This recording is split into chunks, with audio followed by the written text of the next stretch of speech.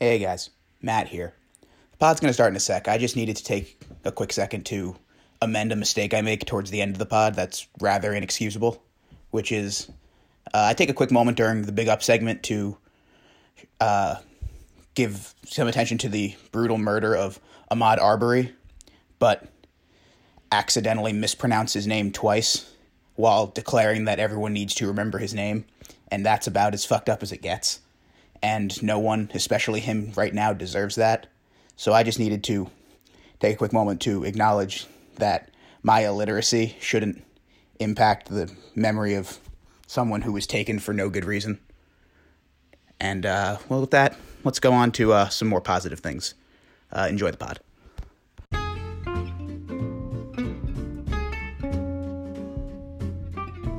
That's not good. I'm disappointed in myself. Or odd. You're frozen as hell. I mean, surely. Sure. I don't love Carrick. I like listening to him talk. Mine didn't come until this morning, but I want to give big ups to, I've already forgotten his name. Odenow? That's not a word. So, the bitch hoe. This guy Matt, because his name is Matt. What the hell is going on? So, welcome back to the pod. This episode is brought to you by Maven. If you have anything great, specifically an elite and historic sports magazine, and you want it disintegrated into a nearly unrecognizable mess by a group of money-hungry goons on a scorched earth tour, call Maven. If you are looking for many highly regarded employees to be horribly mistreated on the way out as the company evaporates in front of your eyes, Maven is the team you are looking for. Maven, the first name in corporate takeover. How's it going, everyone? Matt Hornick, Connor Weingarten, as always, on our third episode of we're back, Connor. How are you? Pretty good. Episodes 5 and 6 of the MJ doc. We're going to have to start coming up with we're getting right into it? No small talk? We can talk small. I'm not feeling small, actually. I had 5 pieces of pizza for dinner tonight, overcompensating for the drink that I had for breakfast and lunch. Has that ever happened to you? Oh, yeah. I mean, I think I tweeted this sometime like about 3-4 weeks ago. I didn't eat. I tweeted first calories of the day, check, at like 6:50 p.m. Yeah, it's one of those for me.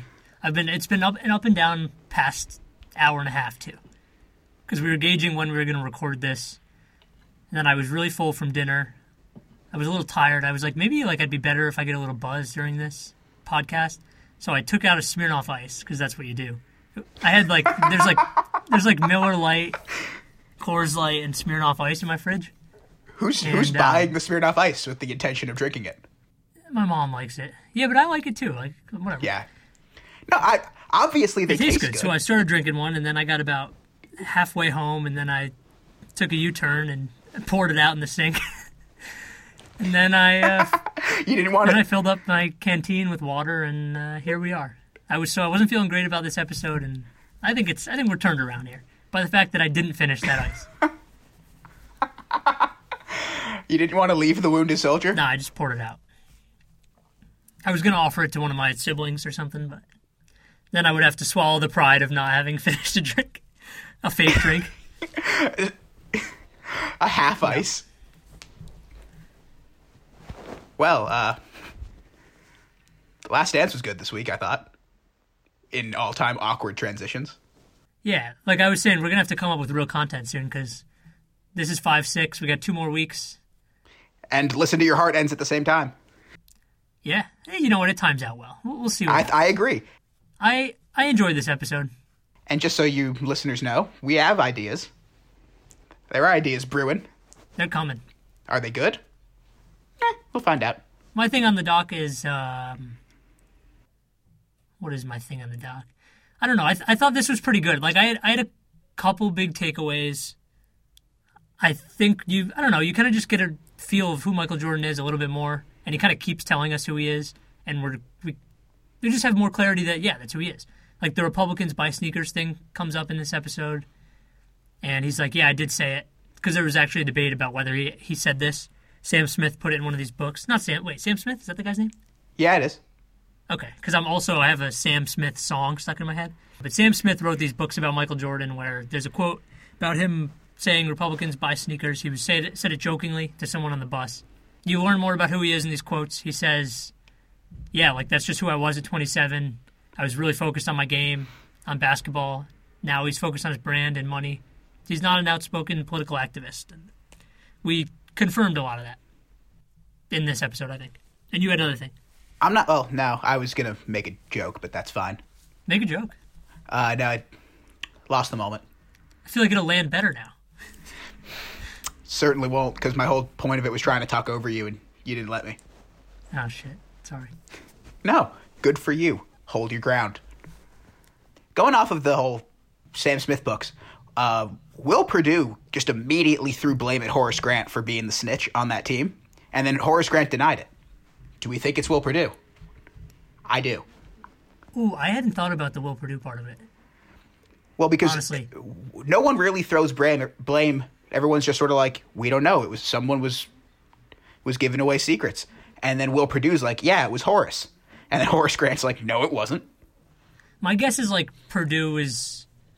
There was a lot of talk that like Horace Grant was really close with the author of the book, who I don't even want to say Sam Smith because now I'm second-guessing myself.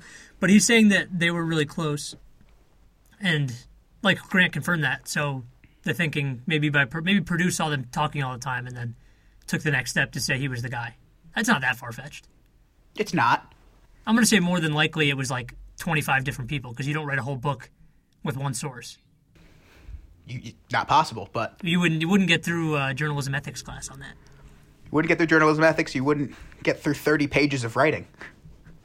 Yeah. With one source. So I don't know. I tend to believe Horace Grant. I'm sure he gave him some stuff. I'm sure a lot of them did and didn't even know it. Everybody on that roster had to have incriminated themselves at one point or another. Incriminate's the wrong word, but you know what I mean. Sure. Got quoted saying something, or even on background. They said shit that they were like, oh, crap, I didn't know that'd be in a book. And when you're a beat reporter who spends all that time in locker rooms, you are hearing so much stuff. You see all this, just whatever goes on in there, during the time you have access. Like you could see or hear literally anything. And something tells me all these players weren't going back and reading page by page this whole book and all these books that he was writing. I'd say that's more than likely. They're having their agents take a paragraph and tell them, hey, look what they said you did. What was the beginning of this conversation? You were talking about Jordan the Republican, or not Jordan the Republican, Jordan the non-activist, and Republicans buying sneakers. Right, yeah, that's one of the things that really jumped out to me about this. But yeah, Horace Grant, I don't know. I don't blame him for those books. There was some meat on the bone there. Sure. I guess my thing with Jordan and his political mindset is, it's one thing if you don't care. Like, if that's not what interests you, I think he was afraid of losing money. I do. Yeah, for me, I think it's like both. I think what I tried to say inarticulately at the beginning of this is that he has showed us over and over again that he was not interested in this stuff. And I, take him at his word for that when he continues to show us that that's what he wants to do. Yeah, I think that, while, as we're going to get into with Ken Burns' comments on the series, it's not as in-depth in terms of some of the personality stuff about Jordan that I would like necessarily. But I think just naturally, because you spent so much time with him, we get so much of him that his natural personality is just going to come off and we're going to get enough of what he is. And yeah, it's clear that he is not, the nicest person. But that's, a known thing, and I don't... I've been very good at just absorbing that because I'm not really surprised by anything he does because all he was ever motivated by was winning and just being the best. Right, and it's also just that classic unfair thing where a black person with success and money has to be looked on to stand up for all these issues, and if they don't, they're some kind of fraud or coward or don't acknowledge their community properly. It's not a easy position to be in for him, but I don't honestly think he cares that much. I think he has a quote somewhere in the documentary from this episode where he's like, yeah, if you're looking for that kind of person, then maybe I'm not the person you should follow, and that's fine. And I think that's where he comes down. I agree, and I respect that because it's incredibly honest, and it's. And I think it's just true to who he is because you see when he's a kid how competitive he is, and then when he's in the prime of his career, he's focused on hoops. When he's not playing hoops, he's trying to clown people in games of quarters and cards and golf, and I don't know. He just wants to win stuff. And beyond that, there was it a gubernatorial election in North Carolina or senator? It was a Senate, yeah. Guy's name was Harvey Gantt. and he was running against Jesse Helms. I have it written down here. I know it was Helms, and Helms was just like an open racist, had dog whistled at the first black congresswoman, like in an elevator in 1994. He like whistled Dixie or some kind of phrase like that. That was just completely racist. He was openly racist. I think he said the Civil Rights Act of whatever year this, some civil rights 64? 64, 64 65? sounds right. Yeah, he said it was like the worst thing put into law ever. So this is a terrible guy. But Jordan didn't endorse him. What he did is he made a campaign contribution To the other guy, but he didn't endorse him. And I actually read an article the other day where Gant, the guy who ran for the seat, he's quoted as saying, I think he lost by 6 points. And he was like, yeah, Jordan, he wasn't mad. He didn't hold a grudge because he figured Jordan makes that endorsement and I don't necessarily win anyway. In the same kind of way where like LeBron James gets so much praise for his activism and how forthright he is. Like you think about that ESPYs moment with him and Melo and Wade and Chris Paul. And LeBron also like campaigned for Hillary Clinton, but she also lost Ohio to Trump. So like it's okay to do these things and have these stances, but the idea that like just because Michael Jordan makes some endorsement that's going to like seismically change people's minds, I don't really buy that. So at the end, I don't think his impact is that impactful. I don't think it's that strong. There's something to be said for like a leader of, having a bunch of kids seeing their hero stand up for something, but I don't think he has to be Ali. I agree. You don't obviously don't have to be Ali. Like Ali took it to places that no one else besides Colin Kaepernick has. Sure. But I guess the only gripe left with what Jordan did there, I guess, is when the disparity between the two candidates is as wide as it was in that circumstance, I feel like saying, hey, I support the non-racist one isn't like that difficult. Like, I feel like that's a pretty basic, like, just entry-level, like, political move. Yeah, it's you're like, right. This guy's a racist, that guy's not a racist, I like the not racist guy. No, you're right. Yeah, he doesn't have to go on 6 campaign stops. He could just hop on an interview and say, I like that guy. Because he's not racist. Yeah. Doesn't even have to say that. But I guess my point is, like, I don't think at whatever year that was. So was it? I think it was 90 or I don't know. 90 or 92. So he's 25 to 30 years old, somewhere in that range. I don't think he's making that choice because of business. I think he's making that choice because he's just like frankly doesn't care and is concerned with basketball. And if you want to say that's a problem and he's a bad guy, then that's completely fair. I think people can look at him however they want. I think I continue to say like it's authentic to who he was, and we can continue to discover how skilled he was at basketball. And if you were to say it's a flaw that he didn't stand up for Harvey Gantt, perhaps it is, then I think that's fine. The last thing is, I guess when you're like someone like Michael Jordan or any young athlete in a lot of circumstances, like LeBron's been taking on this activist role later in his career, but I don't think when he was at that same age that Jordan was at when this was going on that he was that politically involved. Because I can say as someone who, I'm not a professional athlete or famous in any way, obviously, but as I didn't grow up with any particular interest in politics, and I sort of deflected it because I was overwhelmed by it, I guess. I don't even know why exactly, but I never wanted to consume politics until Donald Trump got elected. And then like a little bit after that, I really, like in the past couple of years as I've matured and grown up, like started to understand and like consume politics more. For you, it's very different because you grew up around it. Yeah, but I think it's fair. I think it is a little unfair to expect everyone to be so invested in it. Oh, absolutely. Because I wasn't. I've only been invested in it for 2 years. So I was saying, like, there's the saying that like the age you become famous at is the age you stay at forever. So like think about it. Like Jordan gets drafted at 20, blows up. By the time it's like 1992, he's 27, 28. He's super famous by 92, though. We got to be clear about that. Yeah, unbelievably famous. But is he like at that level of maturity yet, where it's like he's still like out there, like mostly like he's very competitive, obviously, but he's like I feel like post baseball Jordan has like a seriousness that pre baseball Jordan did not have in the slightest, like the sort of weathered, wily vet, grown man sort of mentality. Yeah, and so I feel like if this had arisen during like the 96, 98 to 98 run, maybe that could have gone down differently because he was a little bit older, more mature. I don't know. See, I just don't think he changes in that way. Like he was super famous when this happened, and that's part of the counter argument is like you get to this platform at a certain point, you're responsible the argument is that he's responsible to speak for like the Muhammad Ali's and Jim Browns and Kareem Abdul-Jabbars that were before him, even though it's like it's not entirely related. Like there isn't some huge Olympic Tommy Lee like movement, Tommy Smith rather. I don't know. I think that counter's always the same. Like if you feel like someone's that rich and famous and is black and has that platform that's their duty to do it. Like that's a lot of people think that is the case. Then you see where they land on that.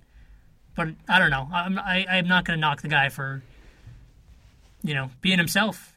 And it's not necessarily a good thing. Like I'm not saying I'm like I export it. Like I'm happy about it. But I think that's just who he is. That's fine. It's fine. Like again, I don't have another conclusion to draw from it. No, no one's making you do anything. He didn't do anything wrong. He just didn't do anything right. Sure. I mean, you could argue that not condemning a racist is wrong, obviously. I might on a different day where I'm feeling a little spicier. Sure. It's just whether you feel like someone reaching that platform means they have a responsibility to represent and make change for an entire group of people. Like that's why when Barack Obama, who's no longer just former Chicago resident in episode 6, he's upgraded to, what is he again? The former president of the United States? They call him President Barack Obama. But he is literally the perfect guy to speak on this because he gets to a point in his presidency where there's just racial injustice rampant. Like Michael Brown is killed in Ferguson in 2014, and that's kind of a turning point for Obama where he comes out publicly and he's speaking. Like black people felt like he really took the side of the police, which he kind of did publicly. Like he was telling people to stop rioting in the streets. Like he was kind of hedging, like saying he understood what they were saying, but also taking the side of the police that you have to protect law enforcement. And this is like a little similar to Jordan, where Obama like kind of told you who he was. Like in 2004, his big keynote speech is, "There's no black America, there's no white America, there's no Latino America, there's the United States of America." Like that's his speech that puts him on the map. So then when he's getting up there and he's like, shit, like black people are being murdered by the cops, but I need to win in some of these swing states, and I don't want to be seen as the guy who's just kowtowing to every black issue. But then he kind of evolves to the point where, like in 2015, there's that Charleston shooting in the church, which is not a police violence, but a huge racial violence issue. And then he's at the point, I think at that point, where he's toward the end of his presidency, and he's on CNN, all these cable networks, at this big funeral, and he's just like singing soul music. And he's like okay with that. Like that's something that he gets shit on Fox News because he's just being the black president, the president of black America. And I don't think Michael Jordan was thinking that philosophically about these things, but that's why like when Barack Obama comes on the screen to talk about these things, I thought that was amazing and like a perfect representative. Because when you get to that highest level, and he mentions this in one of his 3 quotes, it's Barack Obama, you're Oprah Winfrey, you're LeBron James.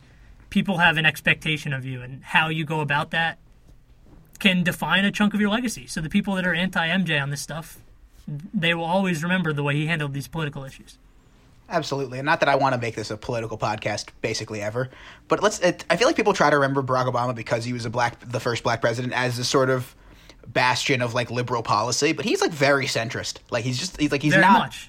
Yeah. So him, like obviously, like aside from not necessarily like openly condemning the racial injustice, like it's not like particularly surprising to me, and I don't think it should be surprising to many people that that's the road he took, because he's a politician, he's president of the United States, and again, I don't agree with the move. Like I think you have to condemn that the moment it happens. Right. And I do, but I'm like I said, like I think it's similar to MJ continuing to tell us who he was. Obama's breakout speech is him saying that he can transcend race. It's him saying there's not a white America, there's not a black America, there's the states.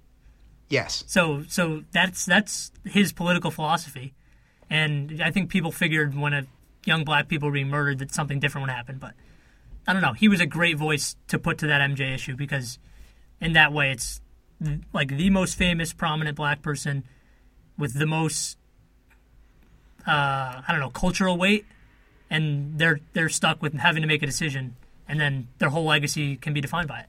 So that was, I think, my biggest takeaway. Do you want to transition into something lighter? I know Absolutely. there's a lot of shoe stuff that came up in this as well. MJ's whole path to Nike. God, I cannot overstate how much I enjoyed it. I cannot. I mean, I loved that, like, he wanted to go to Adidas. He didn't want Nike because Nike wasn't like a company the way it was. Like, they were a track company. And I love that Michael Jordan's mom is the one who made him. What are you looking at? A text message on my phone sideways. Did I distract you that much? Well, you were just like, I'm looking at you as I'm talking, and you just go, turn your head sideways. That's like what my dog does sometimes if you whistle. Slant his head a little bit. Sorry, I cut you off with my eyes there. Don't worry about it. I love that, like, no matter, like, you're Michael Jordan, and, like, I mean, I guess he wasn't Michael Jordan yet in the way that, like, he was by the time it was the 90s because he was still a rookie. But, like, I love that, like, you can be in that situation and, like, your mom can still just be like, no, you're going to that business meeting with the sneaker company, Michael. Mother's Day's coming up. Yeah, I mean, moms have a certain power over people. That's a whole podcast episode. Moms have a certain power over people. Sometimes I think I'm philosophical, and then sometimes I'm like, Jesus, how did I pass the third grade? Go ahead, Shoes, do your thing here. I mean, it was just so cool to me. I mean, I wish that, obviously this isn't the direction that they wanted the documentary to go, but I would have loved the idea if they're bringing in, like, Tinker Hatfield, who's the designer behind all of the Jordan models and basically every good shoe that Nike has done since the 80s. I would have loved if they had, like, had him on and, like, talked more about the actual designing of the shoes, but that's not what the documentary is about. Did you know much of the backstory of how he got to Nike before this? Like the signing of the contract? Yeah, well, no, kind of all of it. Not. And, like, the shoe landscape at that time is so interesting to me, and I enjoyed... I'm very fascinated by the shoe landscape at that time, because... first of all, that Converse commercial where, like, Magic and Larry Bird and Bernard King are rapping, hysterical. Fantastic. Yeah, that's great. Like, I love that stuff. And then the MJ, once he does get to Nike, like, the MJ Spike Lee ads, like, we could do a whole podcast on sneaker commercials back then.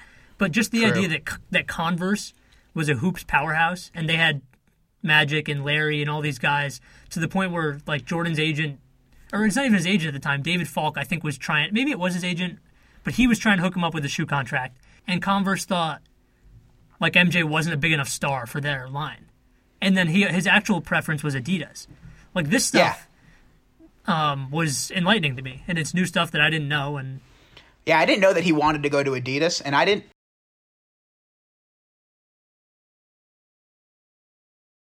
guess because, like, Nike's been the brand as long as we're alive, almost entirely thanks to Michael Jordan. Sure. Because that they've been the brand, like, I don't forget, like, I always forget how young of a company they actually are. Like, Phil Knight started Nike in the 70s. I didn't even realize, like, Adidas existed in 1989. Like, I didn't even know. Or 86, whatever year it was. They weren't even, like, their American presence wasn't as big. Are they a French company? I believe they're German. I could be wrong about that. I know their offices are in Germany. I don't know. But you were saying about moms. Like, so MJ's mom makes him go take this Nike meeting, right? When he didn't even want to. Yeah, he had no interest. Zero. And they were a track company, and the idea was what? They had the Air technology, and that was like, they had a track shoe, but then they built it, and then they called it Air Jordan. They made it a basketball shoe? Yeah. And it was, again, this is quick sneaker side note. The Air technology is the same thing that you see on all the Air Max shoes that makes them so cool. It's the bubble. And that's been in Nike shoes longer than they were showing it. That was just another Tinker Hatfield idea to be like, hey, let's show off the inside of the shoe. And then everyone's like, wow, that's cool, Air Max. And now it's the basis of Nike. Jeez. You said you were going to rank? Did you, like, list out the shoes you like the best? I did. So, for many sneaker people around the world, the first 14 Jordans are the Jordans that truly matter. Because they're the ones that he played in, like, by the end of The Last Dance. Like, the Last Dance season is the year the Jordan 14 comes out. And it's also when the designs start taking a bit of a serious downturn. So yeah, I wanted to do my personal rankings of all 14 of the original Jordan models. I have love for most of them, not all of them. But this is what we have. In the first region of this is shoes that I don't want. Like the colorway has to be very special and cool for me to want this shoe. And that worst one being the Jordan 9. I don't like the way that the upper sort of connects to the midsole from the back. It's weird to me. This is really controversial, but I just don't. My second worst Jordan is the Jordan 3. which is by many considered like one of the best sneaker models ever designed, and I don't like it. I don't like the elephant print that's on most of the colorways, and it doesn't do it for me. Next in the last one of these kinds of shoes is the Jordan 12. Kind of hit or miss for me. It's not necessarily the design of the shoe. I just feel like there aren't many colorways that are conducive to making it look good. On to shoes that I actually enjoy. These are the middle of the pack ones. Jordan 2. Jordan 2 is the most slept on Jordan of all time because it's the one that had to follow the original, and that's hurt it a lot. It doesn't get a lot of retro play, and that makes me sad because I would like a pair. But it's cool. It's a cool sneaker, and I like it. Following that would be the Jordan 10. I like Jordan 10. It's a bit weirdly clunky, has a lot of high Air Force One vibes. Nice shoe. Nothing special, but I enjoy the Jordan 10. After that's the Jordan 14. Jordan 14 is a little funky. I enjoy it. I like the tongue. It's sort of one of the first steps into what modern basketball shoes started to look like, or at least like what they did in the 2000s before we started getting into all that like lightweight mesh and stuff. And the 14, and I like the Jordan logo in this little pin on the side. It's cool. Then would be the Jordan 8. It's wacky. Jordan 8 and Jordan 7 are cool. They got like a lot of lines. It's hard to follow, and I enjoy it. After that would be the 13, which is a bit of an exotic looking shoe. It's got a lot of textures on it. It's like it's naturally the precursor to the 14, but it's sort of it's the very beginning of that sleeker shoe. I feel like you're a waiter right now. And I asked you for the specials. I was gonna just let you go, but I wanted to jump in at some point. That's fine. Break it up. Probably better that way. Tonight's soup is a French onion with a little cheese skimmed on the top, crackers on the side. They're imported from Maine. Okay, are you doing all 14 shoes? Is that what you're doing? Yeah, we got 6 left. Oh, good. All right. We'll clip this off, and you can have a YouTube channel. Go ahead. Sorry to break it up. We'll call this the halftime report. We got the Jordan 5, a classic. Not a whole lot to be said. I would love a pair of the Fresh Prince colorways, if anyone out there is listening and could make that happen. Jordan 7, fun fact, is Tory Lane's favorite Jordan.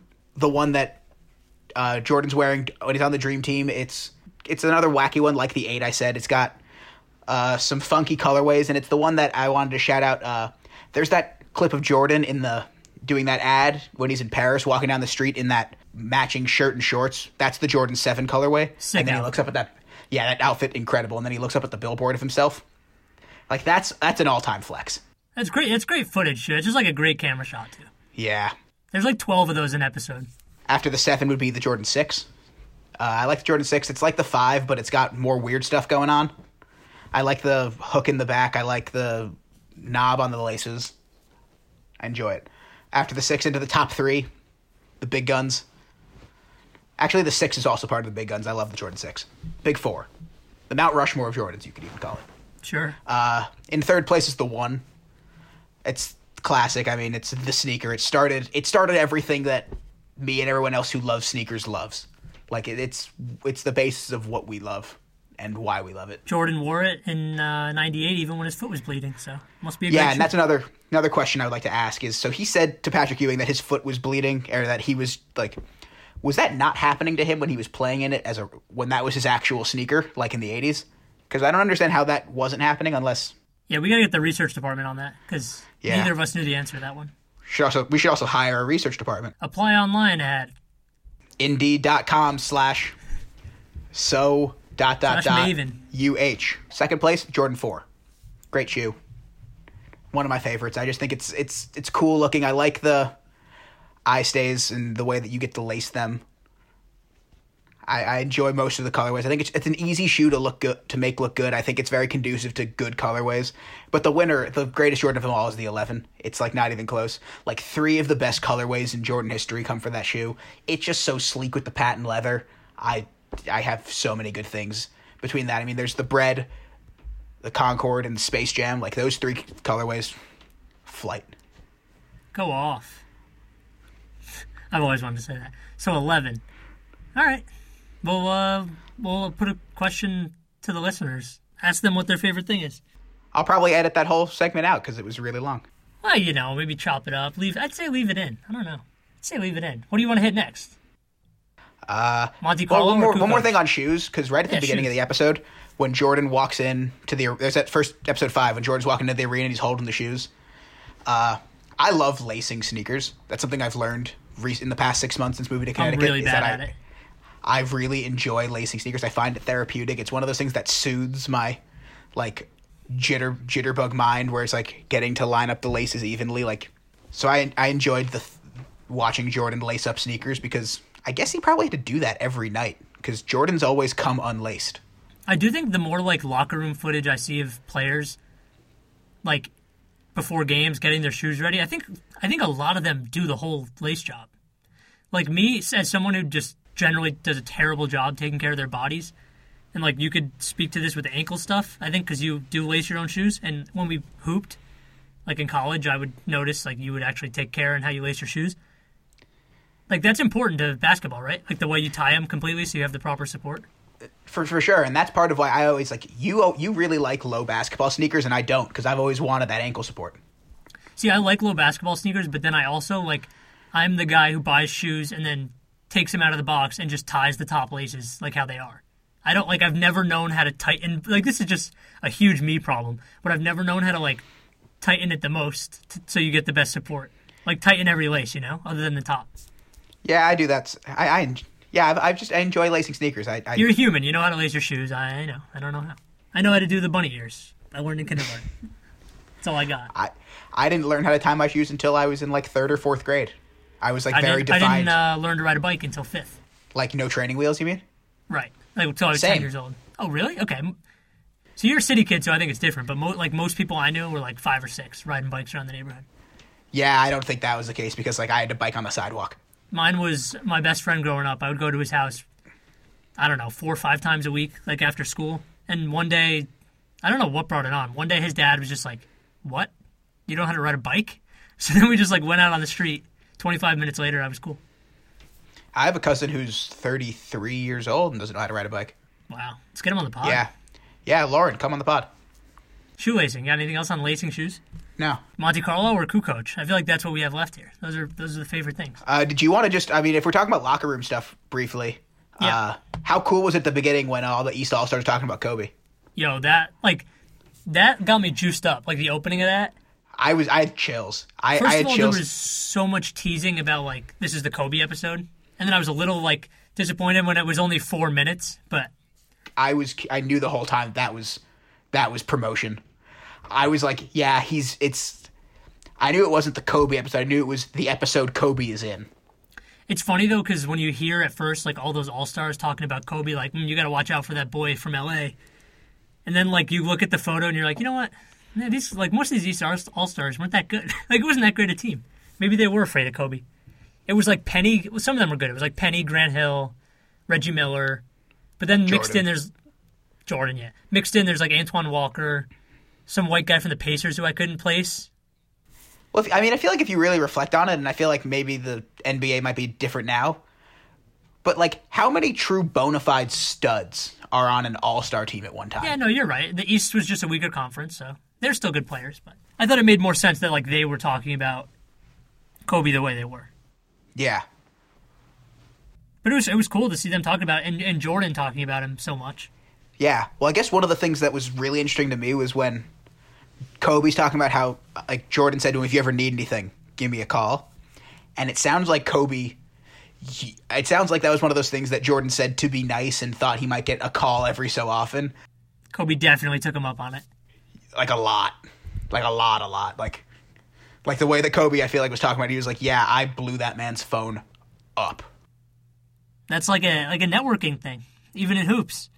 Like you'd tell us, like we were journalism students in college, and people would tell us trying to network for jobs, like find people in the industry, and like send them an email like every 3 months. And like we know certain people who would be like, you send an email, they'll send an email like every week or something. They're very, very persistent with trying to get tips and lanes and networks in their field. But yeah, that's LinkedIn. Kobe. That's Kobe's identity. Yeah. Always trying to get better. Why not call MJ if he gives you his phone number? And it's so bizarre to me that Larry Bird was also the coach of that Eastern All-Star team. Yeah, that behind the scenes clip where it's Magic comes in a suit and he's like shit talking MJ. He like realizes he's on camera. He's like, oh, I better clean it up and be Magic. Like some of the behind the scenes Magic stuff was hilarious to me too. In this one, it's him, Bird's the coach, and MJ like walking out of the locker room. It was like a great 45 seconds. Oh, I loved it. And that's one of those, like I was saying earlier about the shot of MJ and that sick outfit looking up at the sign. Like there's like 12 or 15 shots every episode where I'm like, Jesus, like thank God this footage is out there. Like whatever you think about this documentary and whether it's like a journalistic piece of art or a hagiography or whatever you think of it, like there's beautiful shots in here. There's really good journalism from time to time. And there's good stuff, and I've enjoyed it. It's been entertaining. Did you want to make that the transition to Ken Burns? Because I was going to try to transition with the talk of Bird and Magic into Monte Carlo. Your call. And I like that we're going to keep all these transitions in. Yeah, why not? I mean, this is, we're authentic like MJ. We're just telling you who we are. We don't have it all together here on the So Well podcast. Go Monte Carlo. I know you want to. I mean, yeah, it's one of these things. The Monte Carlo game is one of these moments in sports history that you sort of only hear about because you don't. It's as we all know, it's the greatest game never seen until now. Yeah, it's one of these moments that sort of lives in my mind as incredibly special, and I've always wanted to know more about it, and so I was very happy that we got that. Was anything surprising from it? I didn't realize that Christian Laettner was at. I'd always assumed, in my head, I always broke down, what were the rosters like? Because I never knew. And I just always wrote off Christian Laettner. I was like, there's no chance that he made the cut of 10 dudes playing in this game of the 12. And he did. Good for you, man. Yeah, it's funny because if you watch the I Hate Laettner documentary that ESPN did not that long ago, they get to the point where he's on the dream team and the guys gave him shit and he had to carry everyone's luggage around and he was not on any of those guys' level. So for him to even be included in that was, I don't know, good for him. He got dunked on a few times in the footage we saw. For sure. Really wonder what power forwards from the NBA he beat out. Not that I'm gonna brainstorm that right now, but I would love to know Chuck Daly's decision making behind. Or even if you're just Isaiah Thomas, you're like, what the fuck? And with this pretty boy from Duke on the team. And there were other reasons Isaiah Thomas wasn't on the team, but whatever. I guess maybe the pick was Laettner wouldn't be mad about the fact that he wasn't going to play behind all these NBA players. I don't think he saw that much time until they were already upset. It could be. It could be they had the roster and they were like, and Coach K was an assistant, so they were like, oh, let's bring one more guy. Well, yeah, I think he was the 12th, so they had 11 they wanted, and then. But I would love to know where Stockton and Clyde Drexler were for this game. I mean, it literally could have just been they were sitting out for that run. Yeah. And they were in group. When you play practice, when you play 5-on-5 at practice, it's just you play for a few minutes with that crew and then whatever. Yeah. Particularly, I like the Magic stuff behind the scenes. Because I think, the Magic we see now is just so, bubbly and positive, and he's out here in the community owning 6 basketball teams, and I just love seeing him... And he tweets weird, and his Twitter. Yeah, his Twitter. I just love seeing him, in the gym being wow, you're still giving MJ every call? This is Chicago Stadium just in Monte Carlo. He's bitching at the refs in a practice scrimmage. I like seeing that. He chucks the ball into the crowd at one point. Yeah, I feel in terms of knowing the real side of people, I feel we don't really know the real Magic at all. I like seeing that stuff. And the competitive stuff. I love seeing that. So, Team 1 is Michael Jordan, Scottie Pippen, Larry Bird, Karl Malone, and Patrick Ewing. Matched up against Magic Johnson, Chris Mullin, Christian Laettner, Charles Barkley, and David Robinson. Yeah, I mean, Laettner's just the outlier. Laettner's the monstrous outlier, but apparently that team was leading by 20 early on in that scrimmage, so... Right. And they were up 8, I think, right? And I think maybe they were up 20, but at some point they're up 8, and then MJ, just goes nuts. That's the part they showed us in the doc. I've never... As someone who's, not, as particularly, not competitive, most of the time, I've no idea where you... find what Michael Jordan has in him. I don't know. I don't have any idea where that comes from. That drive to just not be interfered with by anyone or anything and just dominate. Because you have to, it's a life or death thing. Yeah. I mean, at some point, they mentioned, and it's hard to know, how innate it is. Certain guys, it's one of those things, you have it or you don't kind of thing. They mentioned early in his career, even like when he was growing up, isn't there a lot of like his dad was like, "Oh, you're never going to be shit because you can't like fix things around the house, and your brother's like better than you at sports," and like that complex. So like that seems like it fueled him a lot. But I think it's just one of those. I think it's one of those like innate things, like you have it or you don't. And he had the competitive stuff on a level that other people don't. At least from these examples we see. And like from the quarters too. Like this gets away from Monte Carlo for a little bit, but like there's great footage of him playing quarters with security cards. Him playing cards on the bus, going to the smaller games with like Will Perdue and Paxson. I don't even know if they were on the same team. I'm just saying the white guys bet less money, which is me being funny. Well, they were on the same team, but they were playing blackjack for like $10 a hand. Okay, so it was Perdue and Paxson, but it was at least Perdue. And Jordan's playing over for way more money, and then he goes over to their table just so he can beat them. He just wants to beat them. They're like, "What are you doing playing over here for our cheap money?" It's different. For me to like turn on that competitive drive, someone's got to piss me off. I have to be provoked to like want to beat you in that way. I'm very anti-competitive. No, I know, but like and so am I. Like I don't have that unless I'm like playing someone in basketball that like I don't like, or like just something that makes me a little angrier. You need something to flip your switch, whereas Jordan, it's just on all the time. It feels like Jordan, the switch was ripped out of the wall. There you go. Yeah, no, he's like it's borderline like a malfunction. And I mean that's the thing. Like they say, like these people that are Albert Einstein and Bill Gates and Michael Jordan. I mean, like Gladwell has the 10,000 hours theory, and I think it's just like these people that are like super at the top of what they're doing. There's something a little off about them, you know? Like that's just how it is.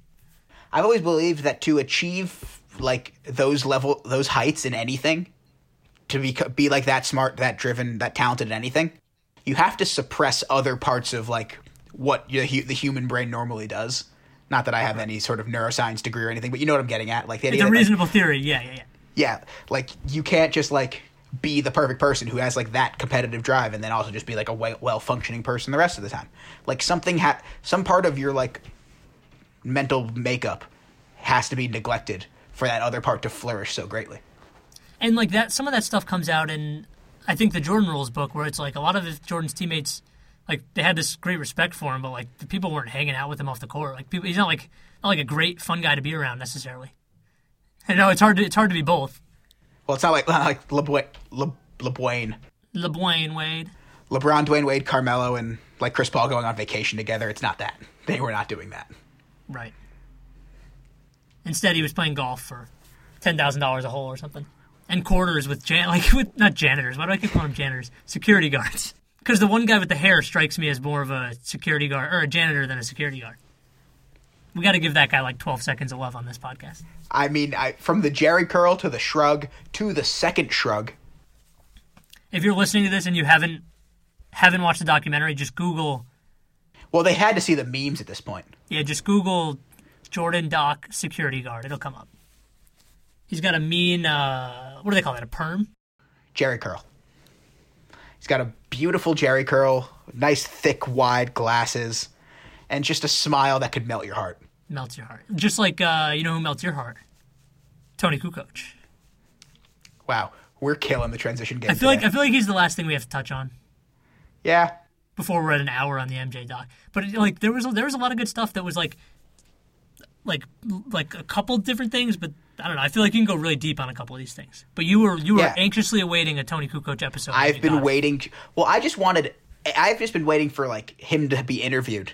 Yeah, I just wanted him to be interviewed. I wanted them to recognize that he was there, and I got a full segment. I got all the Kukoc I wanted. I didn't realize that he was like this highly sought after international prospect, especially because this was like at the very beginning of the era when when NBA front offices even recognized that international players had the ability to compete with American talent, which is so ridiculous, obviously, but it's how it was back then. Going off of that, I loved shouts to these producers for getting all this random professional basketball footage from countries like Croatia and Puerto Rico. Not that Puerto Rico's a country, but yeah, like the fact that they like the Phil Jackson Puerto Rico footage and all this Kukoc Croatia footage was fantastic, and he was good. I mean, yeah, it gave context to it. Like he discusses there was a civil war going on in Croatia. He wanted to be with his family. He's like they show clips of how great he's doing in Europe. He's talking about how he's making more money there than he would on a rookie contract in Chicago. And they have that side by side with like, what is it? The Bulls then they're taking them on in the Olympics in '92, and like there's discussions of Jerry Krause like going over there and trying to get Tony Kukoc, and he's like not paying Scottie Pippen in the process because he's spending all this time overseas. But then it ends up being a great investment. So all the Kukoc stuff, and then the animosity between MJ and Pippen, and then. Well, I had no idea that they hated him that much, and because I didn't know that Jerry Krause had drafted him so many years ago and been trying to court him to come to Chicago for half a decade. Like I wasn't aware of that, so I didn't. The hate's very justified. Like I understand, like why you would despise Kukoc under that regard, and you're trying to win an Olympic gold medal on one of the most violent, scorched earth tours of basketball that's ever happened. And another little interesting thing is that they played Croatia twice. Like I would not have remembered that. Like, they played him the first time. You also weren't alive, but... Well, I know, but, like, when you think of historic things like that, like, oh, wow, they played him twice. Like, that was a cool thing to learn. That Kukoc I couldn't have told you a out. single team they played. Like, I don't know that. I just know that they played, like, a couple, like, countries where it's, like, they won by, like, 80 in the first half. Well, I like that Kukoc got a second shot, and he played well in the finals. So I think there was a couple quotes that were like, yeah, he was actually good. He balled out that game. Yeah, he did. So the Bulls gained a little respect for him, I think. Well, because in the first game, I think he was like really overwhelmed. Like, I mean, I guess you'd have to be nervous playing against all those guys, and he had no idea that like he had the largest red X on his back for not doing anything. Right. He mentions that like he had a guy blanketing him the whole game, and he like was caught off guard. Yeah. Well, because he didn't expect to be treated that terribly. But that is how much these guys hated Jerry Krause. And I don't know what he did that early on. Like, clearly, like, they talk about it at the beginning. Like, Reinsdorf, the owner of the Bulls, is talking about how Jerry Krause was very good at rubbing people the wrong way, even though he was apparently a generally nice person. But they never really identify what he did in the earlier parts of his tenure as GM that made Jordan and Pippen dislike him so much. Like, I get it in the later years when he's trying to dissolve the dynasty. But, like, around 90, because when they win the championship in 92, Jordan smoking a cigar, and he says, Jerry, you smoking? You can't smoke it. It'll stunt your growth. I think the majority of it was just like a power struggle where Krause is trying to tinker with everything. Like, I think MJ, like, at the beginning, like, loved playing for Doug Collins. And then Krause is like, I'm going to bring in this Phil Jackson guy from the Albany Patroons, and I'm going to give you a new offense to play and take the ball out of Jordan's hands. Like, I think some of that was probably just a little tension, and maybe Jordan got over that once they started winning a lot. He clearly embraces Phil Jackson to an amazing degree, to the point where he won't play for anyone else. But I think it's just like tug and pull, and then he's overseas recruiting Tony Kukoc when Pippen needs this money. But then really, like, I think it just comes down to Jordan's kind of a dick. And, like, he's just mean to him, over the top. And in 98, if you think about it, like, Kukoc... Yeah, maybe they win the finals without Kukoc. But he starts 17 of 21 games in the 98 playoffs. 13 points per game in 30 minutes. Per game. That's not a small contribution. No. That's like incredible scouting. Like, if that happened today, if you find that guy in Croatia, especially in that period when you were saying like the NBA was kind of like not into these international players. That's remarkable on Jerry Krause's part. Like, truly remarkable. That has to be acknowledged. I guess also the other thing is, and they've talked about this a lot, and they show it again in one of the episodes from last weekend, is that I guess they have another clip of Jerry Krause talking about the greatness of the organization and how organizations win championships. And I think it was the night they won the finals. Maybe in 93. He was like, this is a great organization. Yeah, and there is not a cell in Michael Jordan's body that is going to accept any sort of authority from this little fat man, even though he's technically his boss. Like, right. Jordan has no disposition to respect him. And then if he's going to act like an asshole, or Krause that is, and I'm not saying he was necessarily, but if he's going to act like an asshole in Jordan's mind, truly amazing that they stayed in that same organization together for nearly 20 years. Yeah. And today, like, the modern NBA, that would have just would never happen. Like, the player would just get the GM fired if they were that important of a player. Yeah, if it was a Michael Jordan caliber, they would. Maybe coaches. I feel like coaches more often just get fired by the superstars. Yeah, it's coaches. I feel like GMs can withstand that. I feel like GMs can be like, well, you're traded now. Depends on the ownership. It's all for sure. contextual. Anything else on episodes 5 and 6? I like that they played Outkast in Atlanta when they cut to Atlanta for that one game. They crushed the soundtrack again.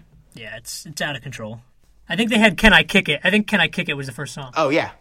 They've been promoting that in the whole trailer for the doc. Like I knew that song was coming, and that's another thing. Like I just finished last week the documentary series Hip Hop Evolution on Netflix, where 4 seasons recounting the history of hip hop, and the episode on Tribe Called Quest was very cool because I like Tribe Called Quest a lot. So hearing that song again was nice, and also they played Rosa Parks when they got to Atlanta, and I love that song, and that was cool. I enjoyed that a lot.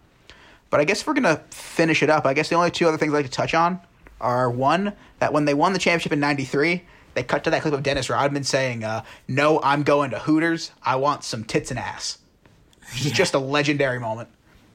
Just absolutely legendary. Funny Rodman. He's interesting. I'll continue. Oh wait, that couldn't have been '93. He was not on the team in '93. That was probably '97, or there was some. I don't remember at all the actual context of it. Me neither. They were. It might have been Utah, honestly. Off the bus in Utah. In like June, that when the finals would be. Could you go to a pool in Salt Lake City and I don't know. It was a funny line. We're not the NBA historians we claim to be. Yeah. Also, we are recording this at a later date than we would have originally liked to, so our memories aren't as fresh as they are. Do you have 30 seconds before we wrap on MJ? Do you have 30 seconds on the Ken Burns criticism? We sort of touched it earlier, but not really. Yeah, well, the thing with Ken Burns is the documentarian. There's no way around it. He's one of the greatest documentarians to ever do it. Some could argue he's probably the greatest sports documentarian to ever do it just because of his series on baseball. Because if you've ever watched his documentary series on baseball, it's fantastic. But he is like a true beacon of journalism and like telling the story as it's supposed to be told. So I understand the criticism that The Last Dance is not that, because it isn't. It isn't. We would have gotten the full breakdown of Gambling Jordan if it was. We would have gotten the full breakdown of we would have gotten a much more concrete answer to the question, does Michael Jordan have a gambling problem? It would be looked at much differently if Ken Burns were the one making it. But I don't know, I feel like Michael Jordan's the kind of person with enough shit in his closet where, that's not the documentary that I want, and it's definitely not the documentary that I need right now. I'm very much enjoying getting to enjoy all of this, living this footage of one of the most dominant athletes of all time and learning all this stuff I didn't know, because it's not like they're making stuff up. They're just... Right. I mean, Jordan's spokesperson is an executive producer on it, so it's going to be... And, this is quoted a bunch of times. NBA Entertainment and Michael Jordan and his people work together, so they weren't going to put stuff on this that he didn't want, which is fine. I think there is really good journalism mixed in there. For sure. A couple episodes ago when... I was going to say, you can't spend that much time interviewing Michael Jordan and not get some good journalism out of it. That's literally impossible. Yeah, right, it's journalism. You're reported, there's new stuff in there, and that's... literally the whole vault from that season was in a vault that no one had seen publicly until now. So it's all new stuff. It's great. We're enjoying it. It's kind of a Ken Burns is going to Ken Burns, We like him too. And then you posed this question, and I would love to actually discuss it. Would you like to be like Mike in terms of that one image we get of him laying on that hotel room couch with a cigar and a glass of orange juice that was probably actually a screwdriver? Yeah, it's kind of a big question. I feel like I am kind of just a guy who sits in his room minus the orange juice and the cigar anyway. But no, my conclusion is I would not want to, every time I step out the door, be mobbed by millions of people. Not be able to go out to a bar, not be able to go eat dinner. I would not want that. Yeah, I didn't think about those parts. Those are literally the parts that I had never considered when thinking about this question. Oh, that's all I considered when I thought about this question. Oh. Because, that's the part. He's sitting in his room on a hotel bed with a cigar and orange juice. He's like, I can't go anywhere. This is my life. And that's like what his quote was. What was your thought? Go with it wherever you want. Well, I was going to say, I accept the trade-off for being Michael Jordan, for the rest of it. Fair enough. And even going off of that, I'm not sure, how true that actually is. I get he's Michael Jordan.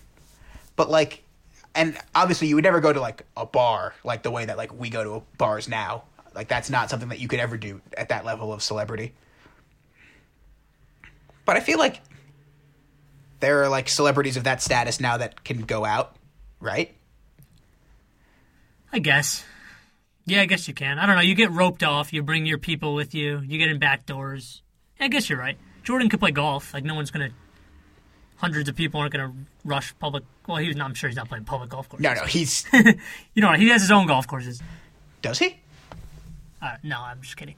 But I'm sure, like, he could have paid to, like, have a course roped off for him for the day. The point is, you're right. I'm sure he could find places, but... I'm going to say no. I'm going to say I would not want to be like Mike. Honestly, and going off of that, it's really amazing that they were able to purport this idea of wanting to be like Mike, and that Jordan was this one type of person when he was the exact opposite of what they were portraying him as. Like, that's really incredible to me. And it worked, and it gave a generation of kids an idol. All right. Well, we're going to move on to Listen to Your Heart, but first, a quick word from RichiesWoodenSpoons.com. Hi, this is Richie with the Richie's Wooden Spoons. You ever getting tired of using that old plastic spoon in your pasta? You know, maybe you've heard people tell you it's bad for you, the plastic gets in the water or some. You got to use a wooden spoon like your mom used to do. Go to RichiesWoodenSpoons.com.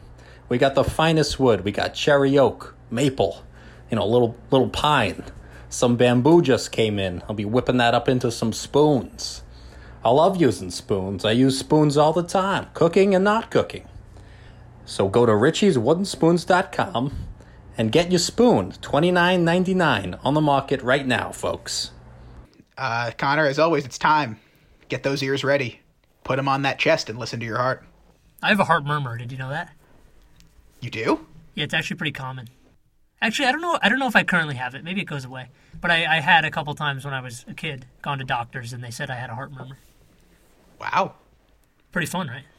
You lead the league in, like, mildly inconvenient medical issues. Yeah. Yes, I do. You know who leads the league in bad breakup exits that we saw coming from 6,000 miles away? I was going to be Brandon.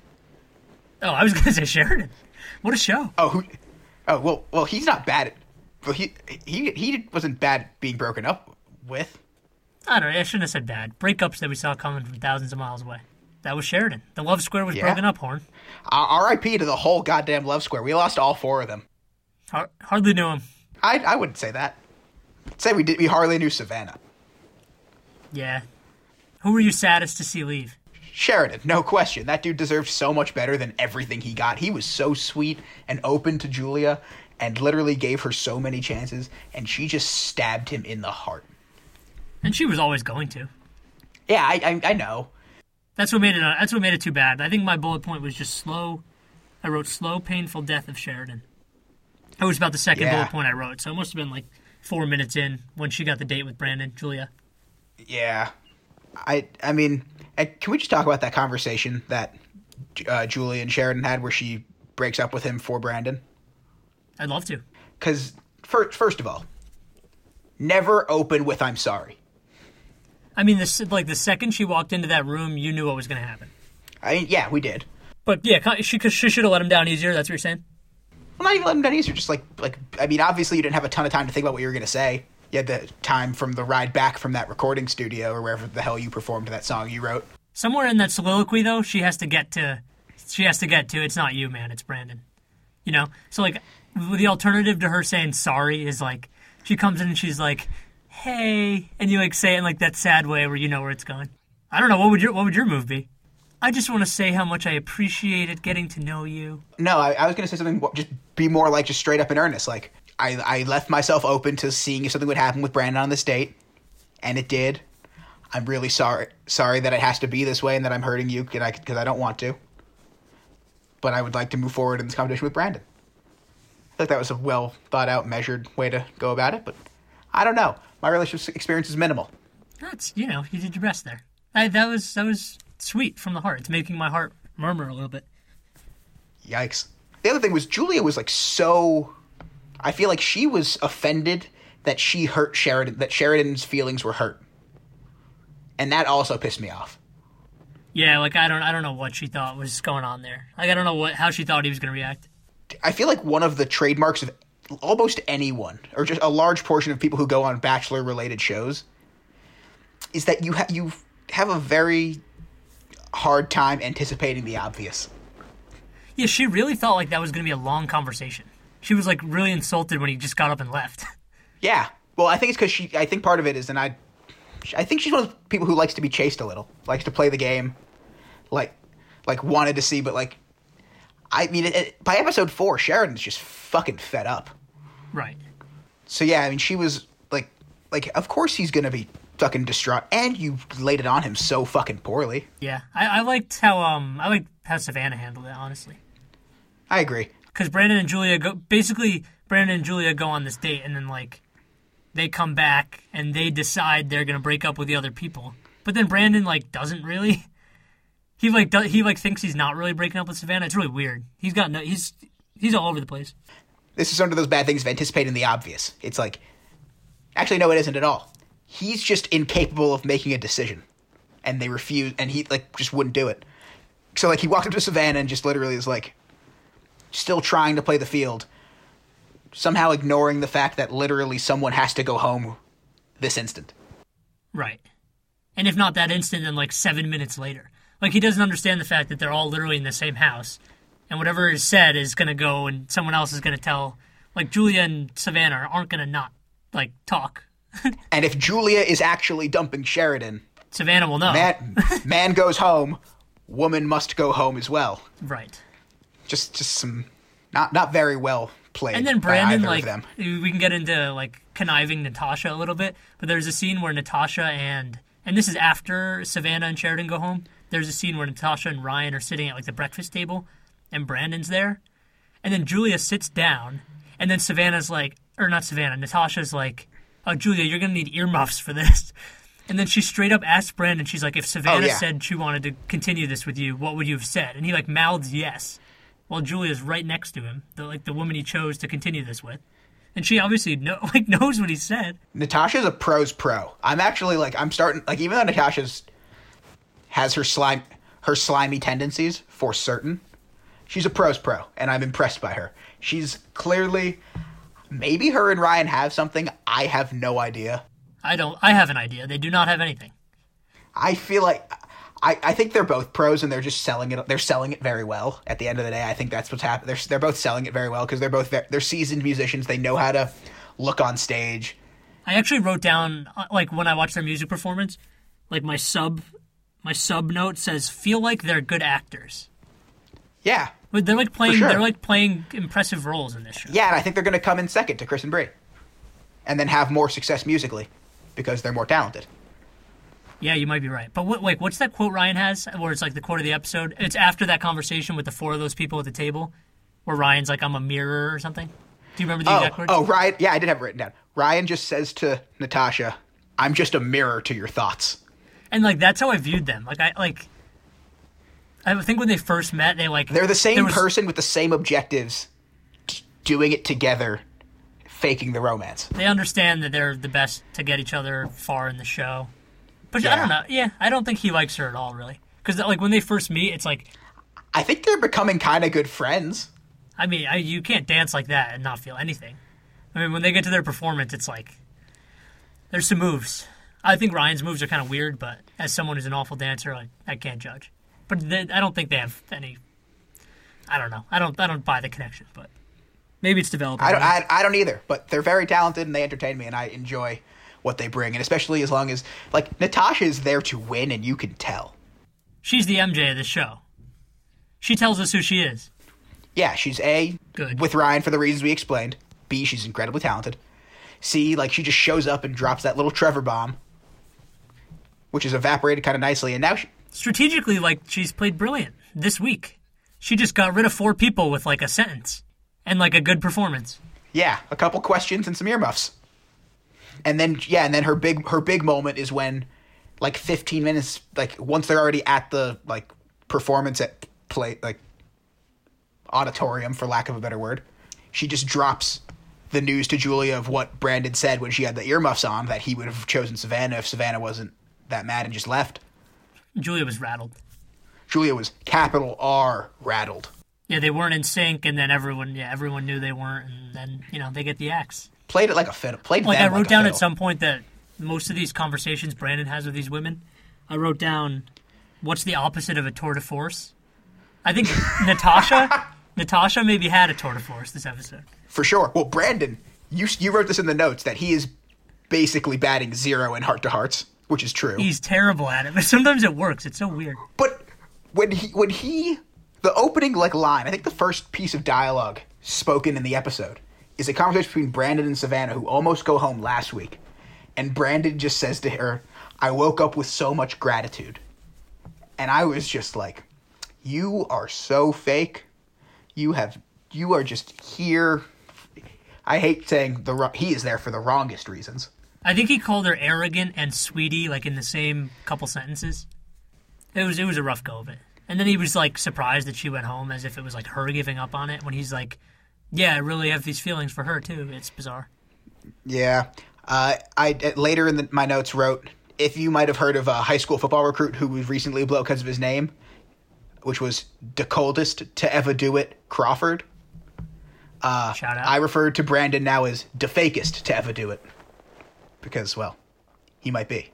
Yeah, I never understood what the appeal was there. His country voice is kind of cool, but he's very handsome. I don't think he's that handsome. Not my type.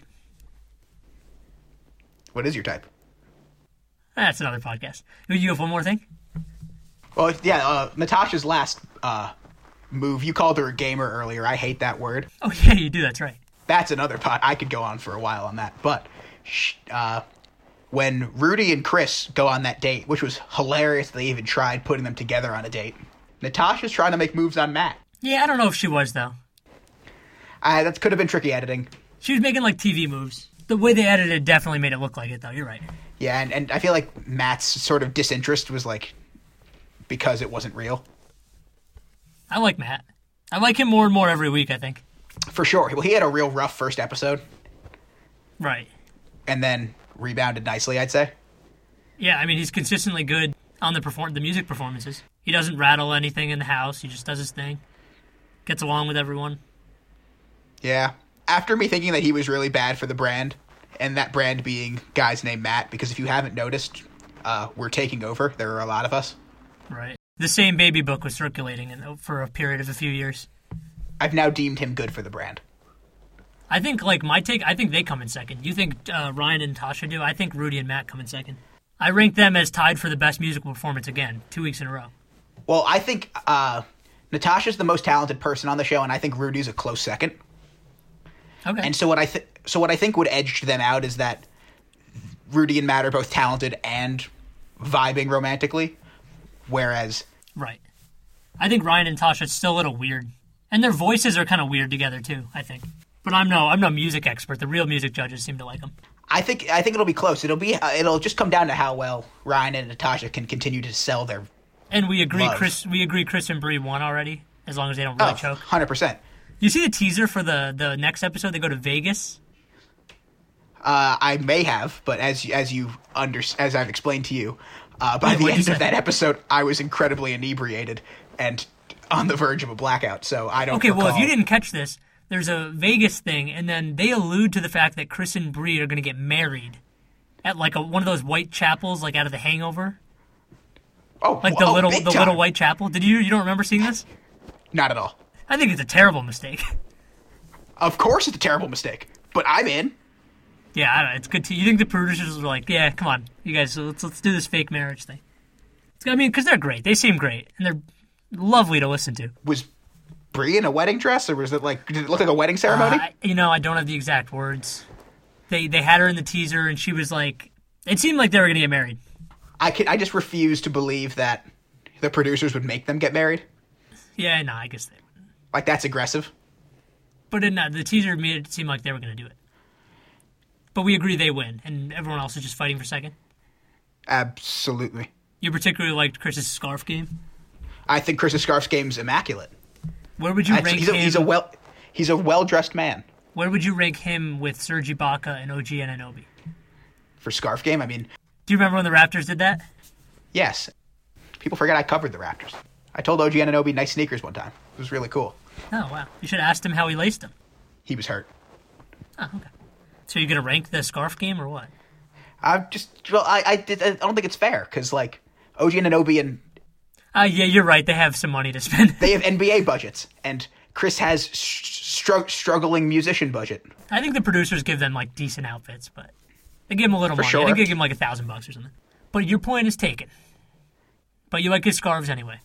Yeah, and here's something. Obviously, Chris and Brie are good for the show because any successful romance continues to purport that the show works. Sure. But do you think the producers like an early frontrunner? See, they like this theory's come up a lot. Like they're asked about this on these Bachelor podcasts that I've listened to sometimes, where like sometimes there's a lead on the show who just has their favorite from early on. Well, yeah. If you look at Nick Vile's season, The Bachelor. Like he knew Vanessa was the one from like the moment they met. And I think like Becca mentioned she really liked Garrett from like week 2, and like a lot of times the people who get the first impression rose really end up going very far. I don't know. I think the producers roll with it pretty well. I don't think they try to influence like maybe what they can control. Like if they can get like a date here or there mixed up, or if they can like cause a little drama here or there. But they're not trying to mess with the person's who they like. They're not trying to get like mess that up. Now, I'm not saying they would interfere in that way.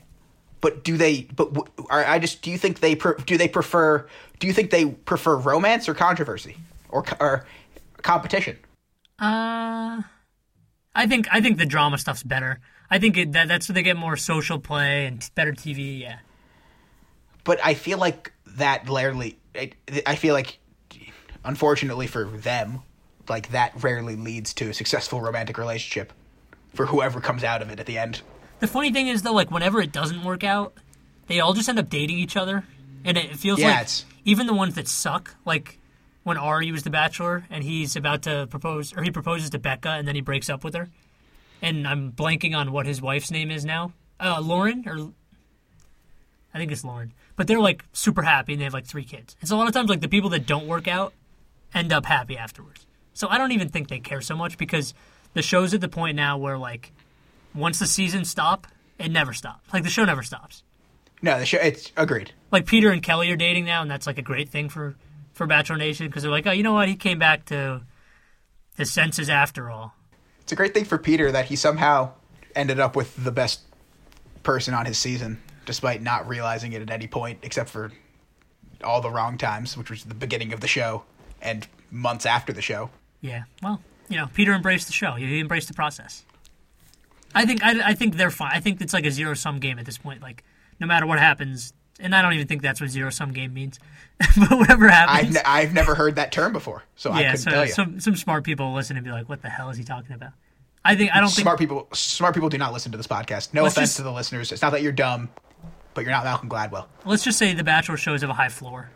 Like, a lot can go wrong and they still do fine. Exactly. Like Peter Weber. I feel like Peter Weber's an incredible example of that. Is that he drove us up a wall for an entire season. We didn't look away. Yeah. And Colton was boring as shit, and there was just like, they teased like a fence jump the whole season, and then they were saved. It's like nuts. Like they'll figure it out no matter what the content is. They always figure it out. Anything else on this? I wish that Savannah and Sheridan were allowed to like team up. And, like, I wish that it was less about love and just that, like, Savannah and Sheridan could be like, you know what? Fuck those guys. We're going to out-sing them, and we're going to win this shit. But the whole point is they don't like each other like that. That's honestly, like, a great idea. You should have, like, I know the season's over, but you should, like, write a blog about that or something.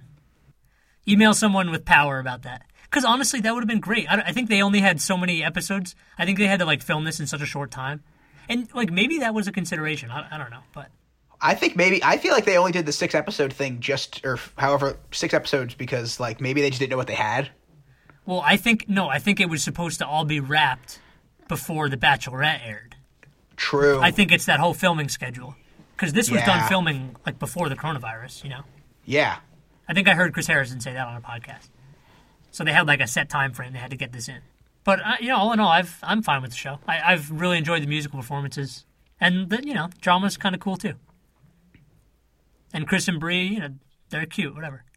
What'd you think of Jamie and Ryan getting another date? You know what? At first, I thought Ryan might be more into it, but Jamie clearly likes Trevor. Yeah, I think he took his L there. Not even because he likes Jamie so much. It's just I so clearly think he doesn't like Natasha like that. But maybe he's also just embraced the fact that there's only 4 couples here. I should just run with this and try and get my name out there. I think he spent enough time with Natasha where her mindset's rubbed off on him. Yeah, I don't know, he's a weird guy. He said likewise again this episode, for the record. Yeah, I know. I was excited for you. So I heard a tidbit from one of my coworkers messaged me, like we were talking about the show for a hot sec, and they heard that Ryan was like either before or after the show, I forget which, was living like off the grid in Nova Scotia for like fucking love that. Like a long extended period of time, which is I know long I love and that. extended are the same thing. But yeah, like doesn't that give you a little more about him? Like maybe he's just a weird guy, which would be more reason to be like, nah, not Natasha. My dad is a huge fan of all those shows of people who actually live off the grid. Sure. So I'm fascinated by that lifestyle, and also Ryan doesn't strike me as someone who would do that at all. Yeah, no, he didn't me either, but I didn't confirm this fact. But these people, like, they don't have electricity. They are living in the 1800s. For the most part, they have some electricity. Depends on the situation. All the setups are different. Chris McCandless. Yeah, I've never seen Into the Wild. What? You're gonna go watch End of Tour and you've never seen Into the Wild? Did you read Into the Wild in like middle school? Oh wait, no. I did see Mosier did show me Into the Wild. I caught some Z's. Great. Well, you should watch it sometime. It's not like amazing, but it's pretty good. There's like a good Vince Vaughn scene mixed in there. We love Vince Vaughn. Do it up. You gotta watch that movie. So what are some of the other highlights from this for you? Anything particularly weird stand out? Let me go to my notes one more time. I don't really think. I had Chance, Julia, and Brandon stay together. 0? 2? But they got sent home anyway. So much for Jamie pulling it together.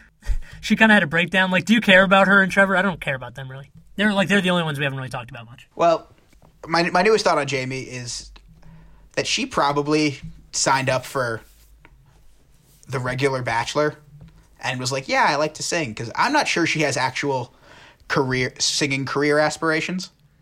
Because she talked about how, like, she only performs in her bedroom. She has, like, horrible stage fright. Like, obviously she's a talented singer and she likes it, but it's never come off to me that she's, like, fully committed to this as a profession the way that everybody else is. Well, I think she, like, lives in Nashville and is a waitress.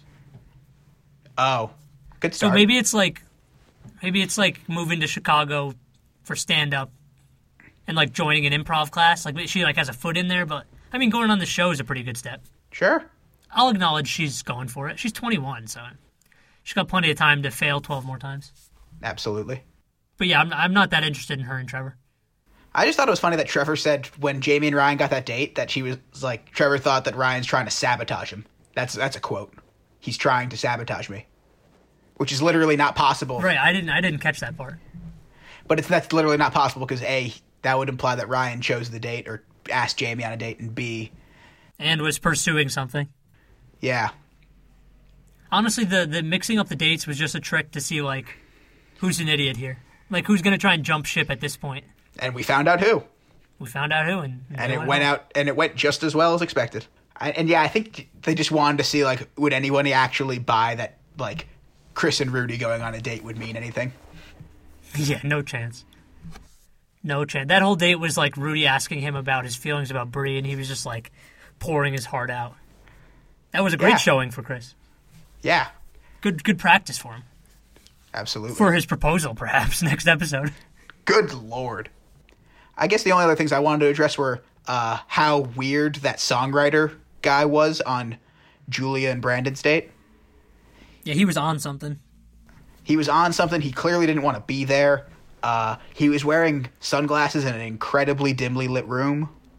Maybe a hood, too? I don't remember. All right. But he, like, helps them write the song, and then he just dips, and then they come back and he watches them perform it in a crowd of one, which was another weird look. Yeah, it was uncomfortable all around. Yeah. And then I guess my last thing would be just some quick Judge talk.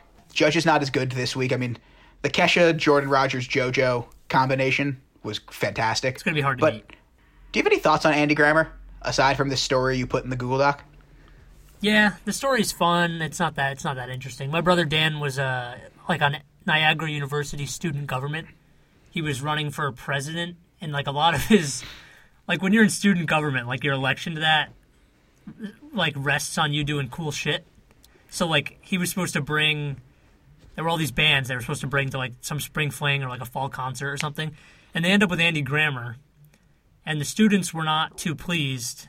Like a lot of people didn't show up.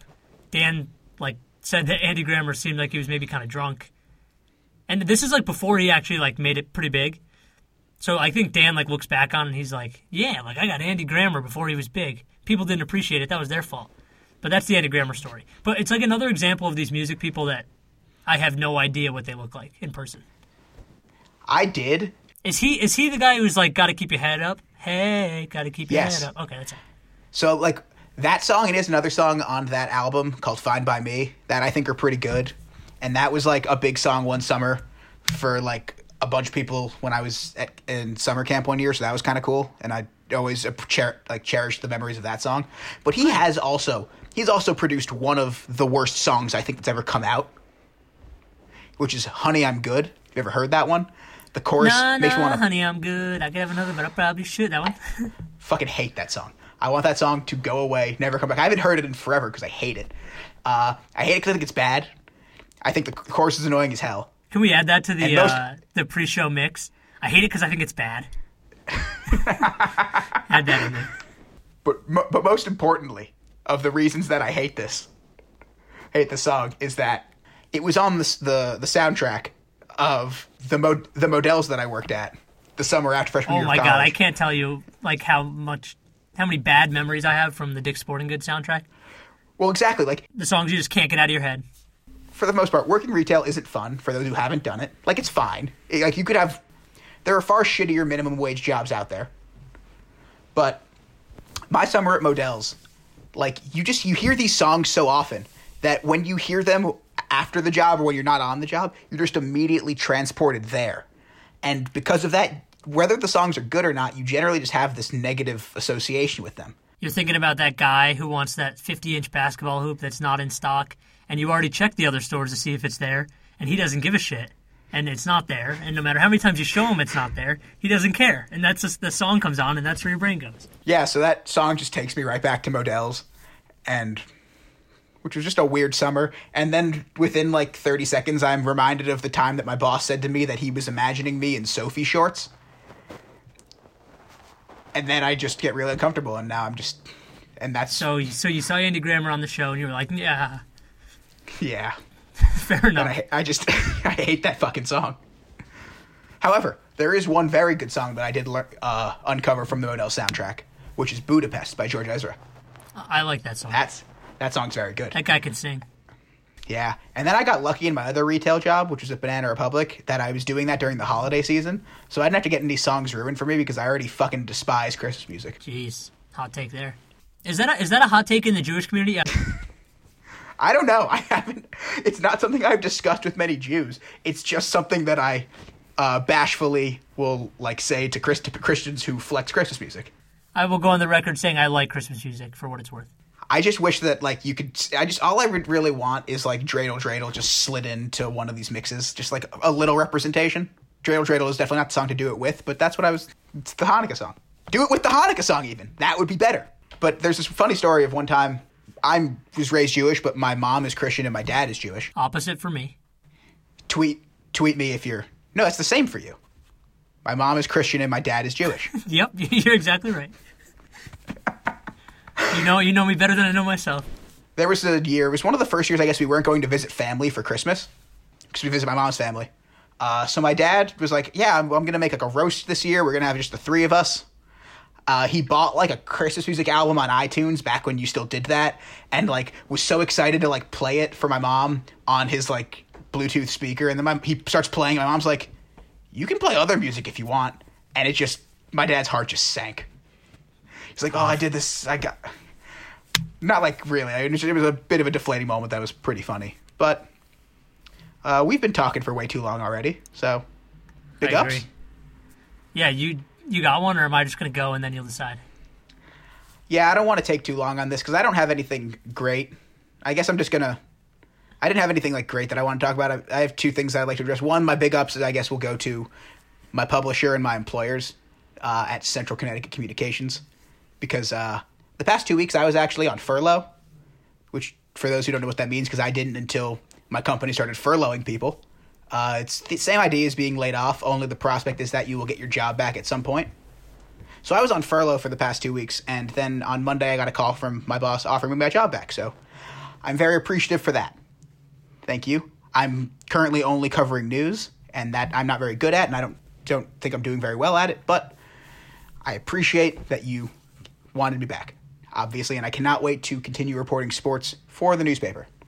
But the thing that I really wanted to just take a moment to address is Ahmaud Arbery. Don't forget his name. This is the young man who was brutally gunned down in a Georgia park while jogging by two white men, literally for seemingly no reason other than that they were perturbed by his race. And it seems that they are going to a grand jury now, but the fact that it took like this very condemning video to come out that I'm so sickened that I had to watch, for like it to even get that far is so horrifying. And I just want everyone to remember the name Ahmaud Arbery, because he shouldn't be forgotten, especially when you have to lose your life in such a fucked up way. Yeah, I actually saw a tweet from Bomani Jones, like pretty much warning me not to watch the video. So I didn't, but a good shout out by you. Hopefully the Justice Department, the judges in that case, get it right. But we'll see. My big ups is on the lighter side, kind of the hornier side, for lack of a better word. There's a new show on Hulu called Normal People. It's based off a book by Sally Rooney, this prolific author I think she's like just turned 30, but she has all these books my mom and sister are reading, and every woman I know is like tweeting about. But the show is like there's a lot of sex in it. I'd say it's like 30% sex, but it's like this young couple. It's a coming of age story. It's got a little high school like romance to it. It's got class involved, like class structure, not like social studies. Like typical high school anxieties, family dynamics. It's like hard to describe. Like I watch it and it's like they do such a good job having you relate with these characters, not just because like they're 20 something and I'm 20 something, but like the way they shoot this and like produce it and the music and everything about it.